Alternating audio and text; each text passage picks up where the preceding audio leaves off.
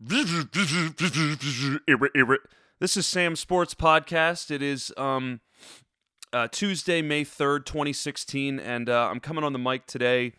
I wanted to talk about some NBA playoffs because the NBA playoffs have begun. The NBA playoffs are going into the second round now, and the last time I think I did a full-fledged playoff breakdown was before they began, so I haven't really talked about a lot of the teams now that we've reached the second round.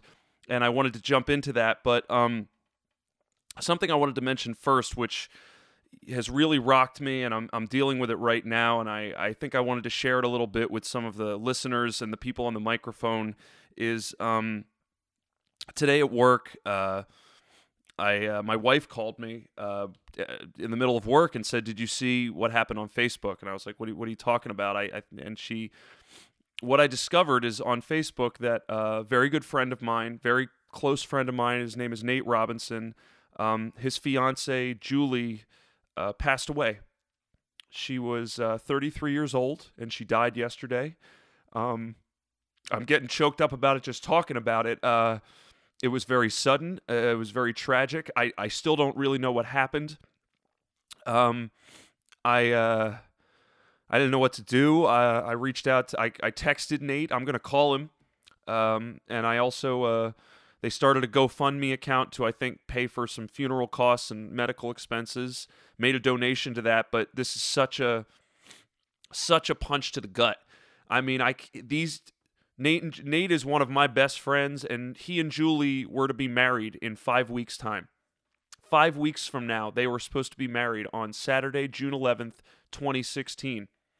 I mean, I just got their wedding invitation not that long ago. I was texting him about how I booked my plane tickets. I was, he was just mentioning to me when he was going to have his bachelor party, and I was saying, all right, well, let me see if I can get plane tickets to come back. And all of a sudden, on a Tuesday morning, I'm hearing that his fiance, who was the same age as I am right now, has passed away.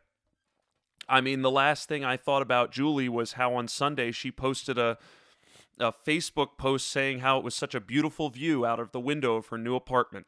And I gave it a like on Facebook. And now I'm sitting here talking about how she's gone and how life is so fragile and so short and unpredictable. And, you really need to take advantage of things when they come at you because you never know when they're going to be gone.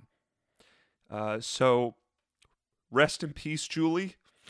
We love you. We will forever love you. And Nate, you're my boy, man. I love you so goddamn much. Anyway, I'm getting emotional. I'm happy to show this emotion on the microphone because I know whether you've been in this situation of pain or not, we can all relate to it in our own ways. So thank you for being here with me and listening to this podcast today as I try to deal with it in my own way. So here on Sam Sports Podcast, we talk sports. We talk the things that celebrate life. Let's celebrate Julie. Let's talk about some sports. So like I said, NBA playoffs. The last time I talked about the playoffs, it was before the first round. I gave some predictions, gave some thoughts. We're in the second round now. We can talk about a little bit what has come to fruition. We can talk a little bit more consciously after we know what has happened. So, I'm just going to throw this out there. A lot of my predictions ended up playing out as I thought they would. I believe that I picked the Cavaliers to beat the Pistons. I was right there. I also picked that this was going to be the year that the Raptors were going to actually get out of the first round and beat the Pacers, and they did. It was pretty darn close, okay? They nearly coughed up that Game 7 in Toronto, but they did come out with the victory, and they did advance. I got a little scared there for the Miami Heat when they went down 3-2 against the Charlotte Hornets because I did pick the Heat to win that series, and I think I called it as a 7-game series, and I was right. Miami did prevail. The veterans showed up.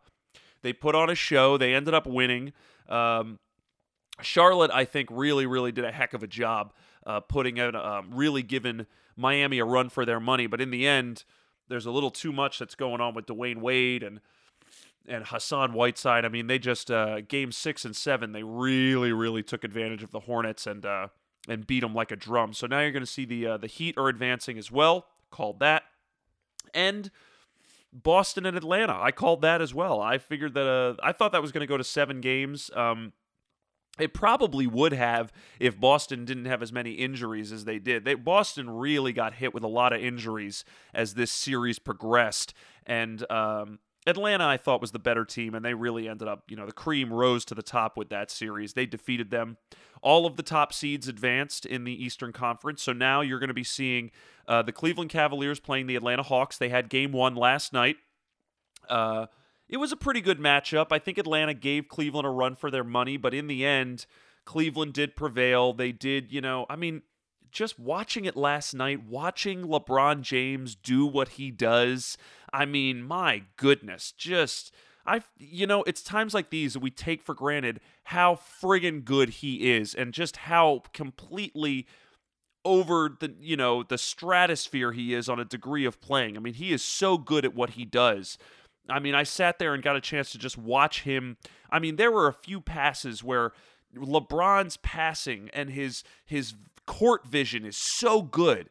We just, we get bowled over with Stephen Curry and 73 wins and the Warriors, and LeBron James doesn't have the same affection that we give Stephen Curry. And I think people are really at this point where LeBron James is in the category where you love to hate him.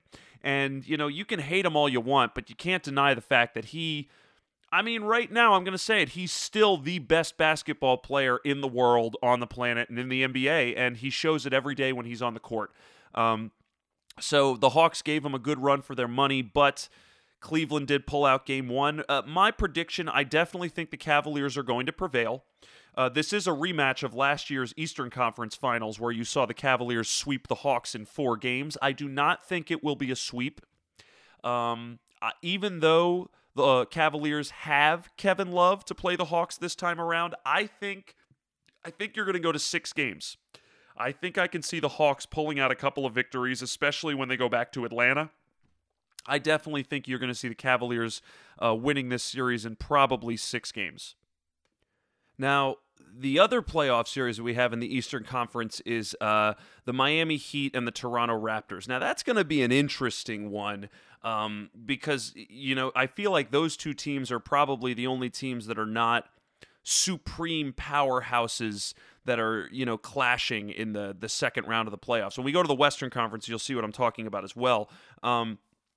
Miami and Toronto, it's going to be good. I think Toronto has all of the things going for them, but I still got to put my money on the Miami Heat. I think Miami's going to come out of this series. I think they'll beat Toronto in 7, maybe 6 games. They might actually get away with it in 6 games, but I could see Toronto pushing them to 7 games, but I still, even though Toronto has home court advantage, I still don't see them overcoming the mountain of Dwayne Wade, Hassan Whiteside, Luol Deng, Goran Dragic.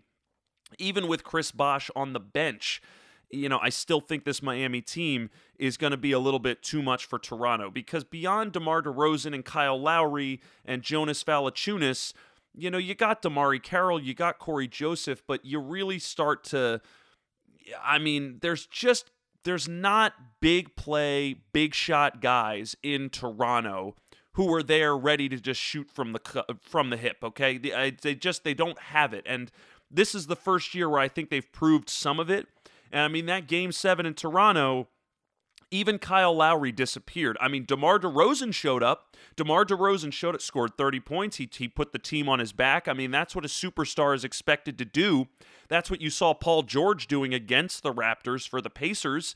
When you've got teams like that, you've got to heavily rely on a superstar, a guy who can really put the whole team on his back and carry them to victory for 1 or 2 of those games in a 7-game series because, that's how you get through some of these rounds of playoffs. I sit here and I think about the fact that if you're a lower-seeded team and you don't have home court advantage, they talk about how you've got to steal home court. You've got to go and you've got to win at least one in the other person's arena. And, I don't know if Toronto has anyone on that roster yet, or that if Kyle Lowry or DeMar DeRozan have proven to me yet that they have that sort of moxie to go in there and know that they can steal a game from the Miami Heat in Miami. Whereas I know, without even, thinking about it, that Dwayne Wade knows what it means to go into Toronto and steal a game. I mean, they did that in the first series with Charlotte. They went into Charlotte down 3-2 in Charlotte for Game 6. Charlotte had a chance to close them out, and they couldn't do it. Okay, and that's Miami's experience. That's veteran leadership. They're going in there and they're saying, we are not going to let you take this from us. You have got to rip it from my cold, dead hands, as Charlton Heston used to say. So I think the Miami Heat are going to come out of this series.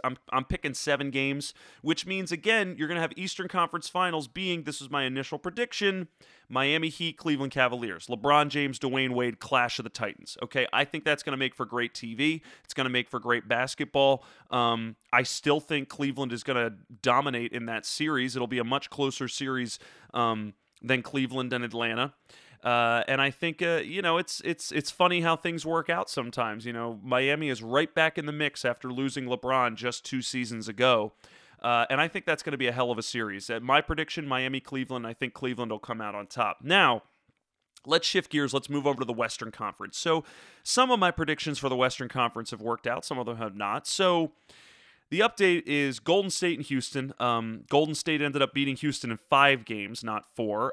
The bigger drama there is Steph Curry. So after he tweaked his ankle in Game 1, he came back for the first half in Game 4, only to then get a grade 1 MCL sprain in his right knee after he slipped on the court and fell down awkwardly. It was one of the most awkward moments ever. It was a meaningless play. The time was ticking out in halftime. And he slips on a wet spot. I mean, it's about as freak as you can think of. And he limps off the court. Thankfully, he didn't tear anything. He did nothing pop. There's no permanent damage. He just needs to rehab again. So he's got to sit out more games. It stinks. But if anything, it's showing the entire league and all the fan base that, the Golden State Warriors without Steph Curry are still a hell of a team, because they went and they finished off Houston without him, which isn't saying much. Houston was a joke this year. However, now they go into the second round where they're playing the Portland Trailblazers, and in Game 1 without Steph Curry, they handled the Portland Trailblazers pretty convincingly. And now it's really starting to make me think that Portland, how much of a chance do they even have, even with Steph Curry not on the court? Now, that comes to another playoff series. This is probably, I think, the only playoff series I picked wrong, which was the Clippers and the Blazers. So the Blazers ended up winning in 6 games. However, the dynamic of this series changed drastically over the course of the series, because in Game 1, you had the Clippers dominating. Game 2, you had the Clippers dominating. They picked up both games at home. Game 3, you come into a situation in Portland where the Trailblazers steal a game, and then Game 4 in Portland, Chris Paul breaks his hand. Blake Griffin re-aggravates his quad injury. All of a sudden, Chris Paul and Blake Griffin are done for the rest of the playoffs. Guess what happened in Game 5 and 6? The Trailblazers beat the Clippers convincingly and eliminated from the playoffs in 6 quick games. So, just like that, Clippers are gone. I mean, injuries. We're talking about a Steph Curry injury. We could talk about injuries all you want, man. It's the NBA playoffs and the NBA in general, and sports in general. None of these stories can be told without injuries, okay? Everything is dependent upon talent, skill, practice, training, but when it comes right down to it, the bottom line, the last piece is your instrument itself. Your body, the ability for your body to actually do those things. And if you've got a torn ligament, if you've got a rotator cuff tear, if you've got any of these problems, you can't get out on the floor and do it. Just ask Chris Bosh. You think Chris Bosh wants to be on the floor right now? Of course he does. He would probably go and beat up on a Nerf football for 3 hours if it would mean he could just get on the floor for this second round series, but he can't, because of a blood clot issue, because there's too much of a fear that there might be complications and that he might not survive. All right, and that's a very, very legitimate thing to talk about, and you have to take that into consideration when you're considering any of these players and any of these things, because now you look at the Clippers and injuries. with a couple of quick injuries, two of your superstars are gone, and you're out of the playoffs.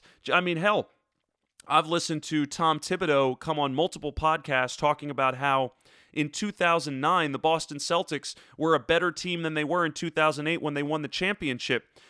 But if it wasn't for Kevin Garnett getting injured in February and missing the entire playoff run, maybe they would have won the championship. But instead, they lose Kevin Garnett. They go into that playoff run trying to defend their championship with just Paul Pierce and Ray Allen, and they get bumped in the Eastern Conference Finals by the Orlando Magic. And all of a sudden, Dwight Howard and the Orlando Magic go to the finals and lose to Kobe.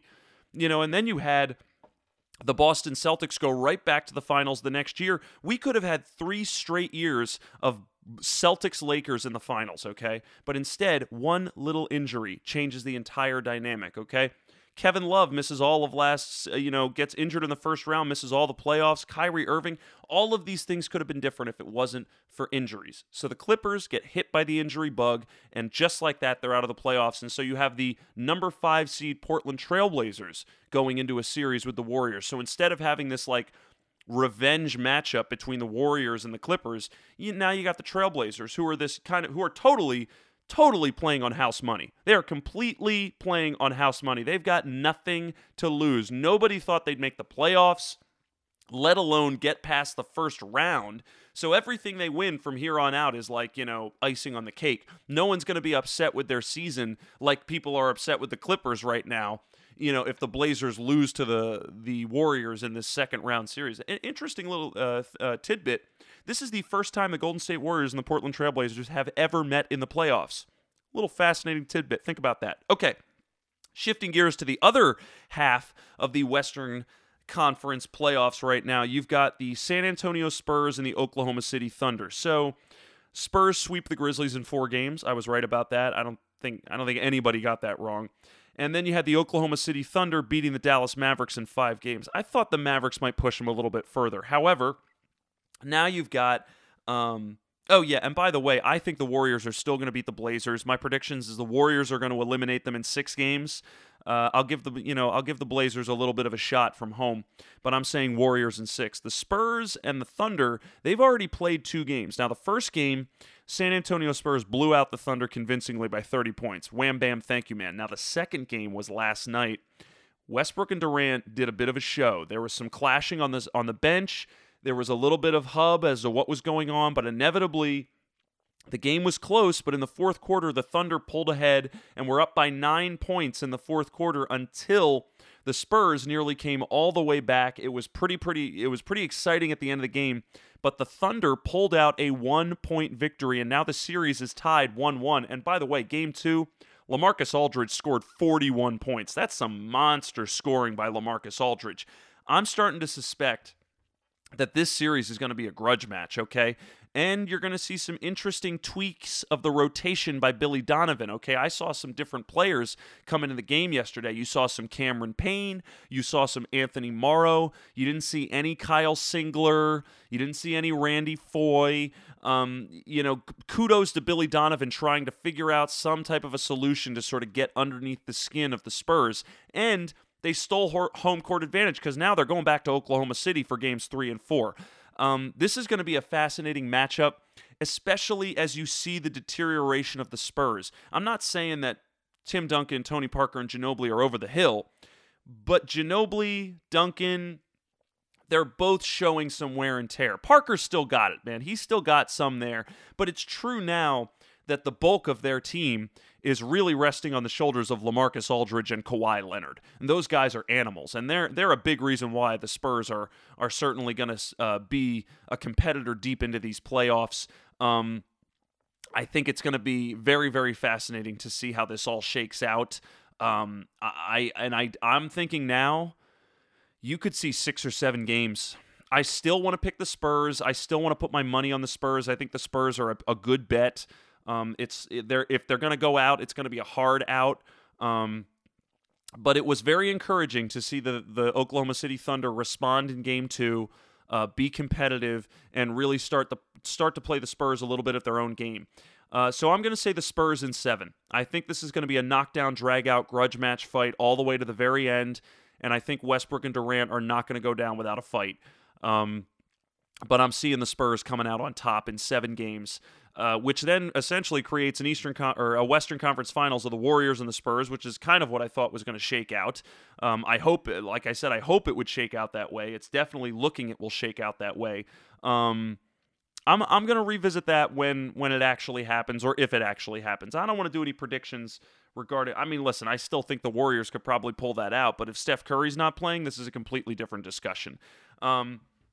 So yeah, those are my current predictions with the NBA playoffs.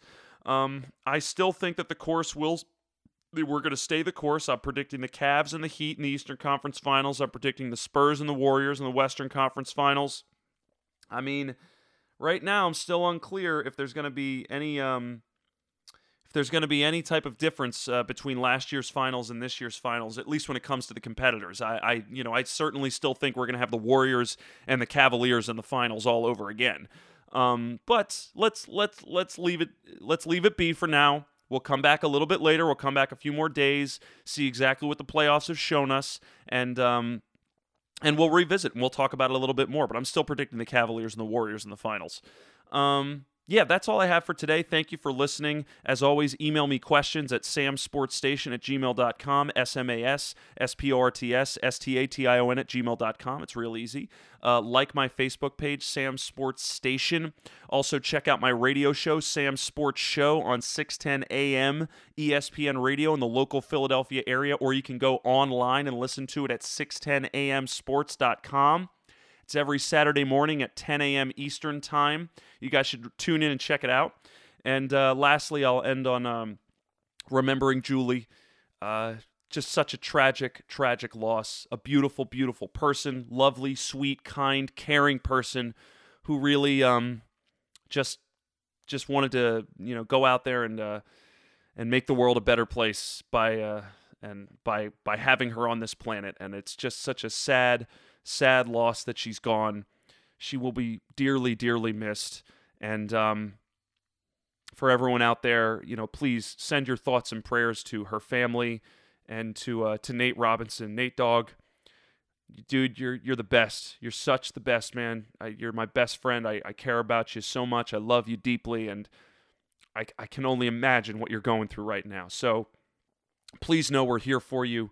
We care about you, and we will get through this too. So everyone, thanks for listening today. Take it easy. We'll talk soon, and bye-bye.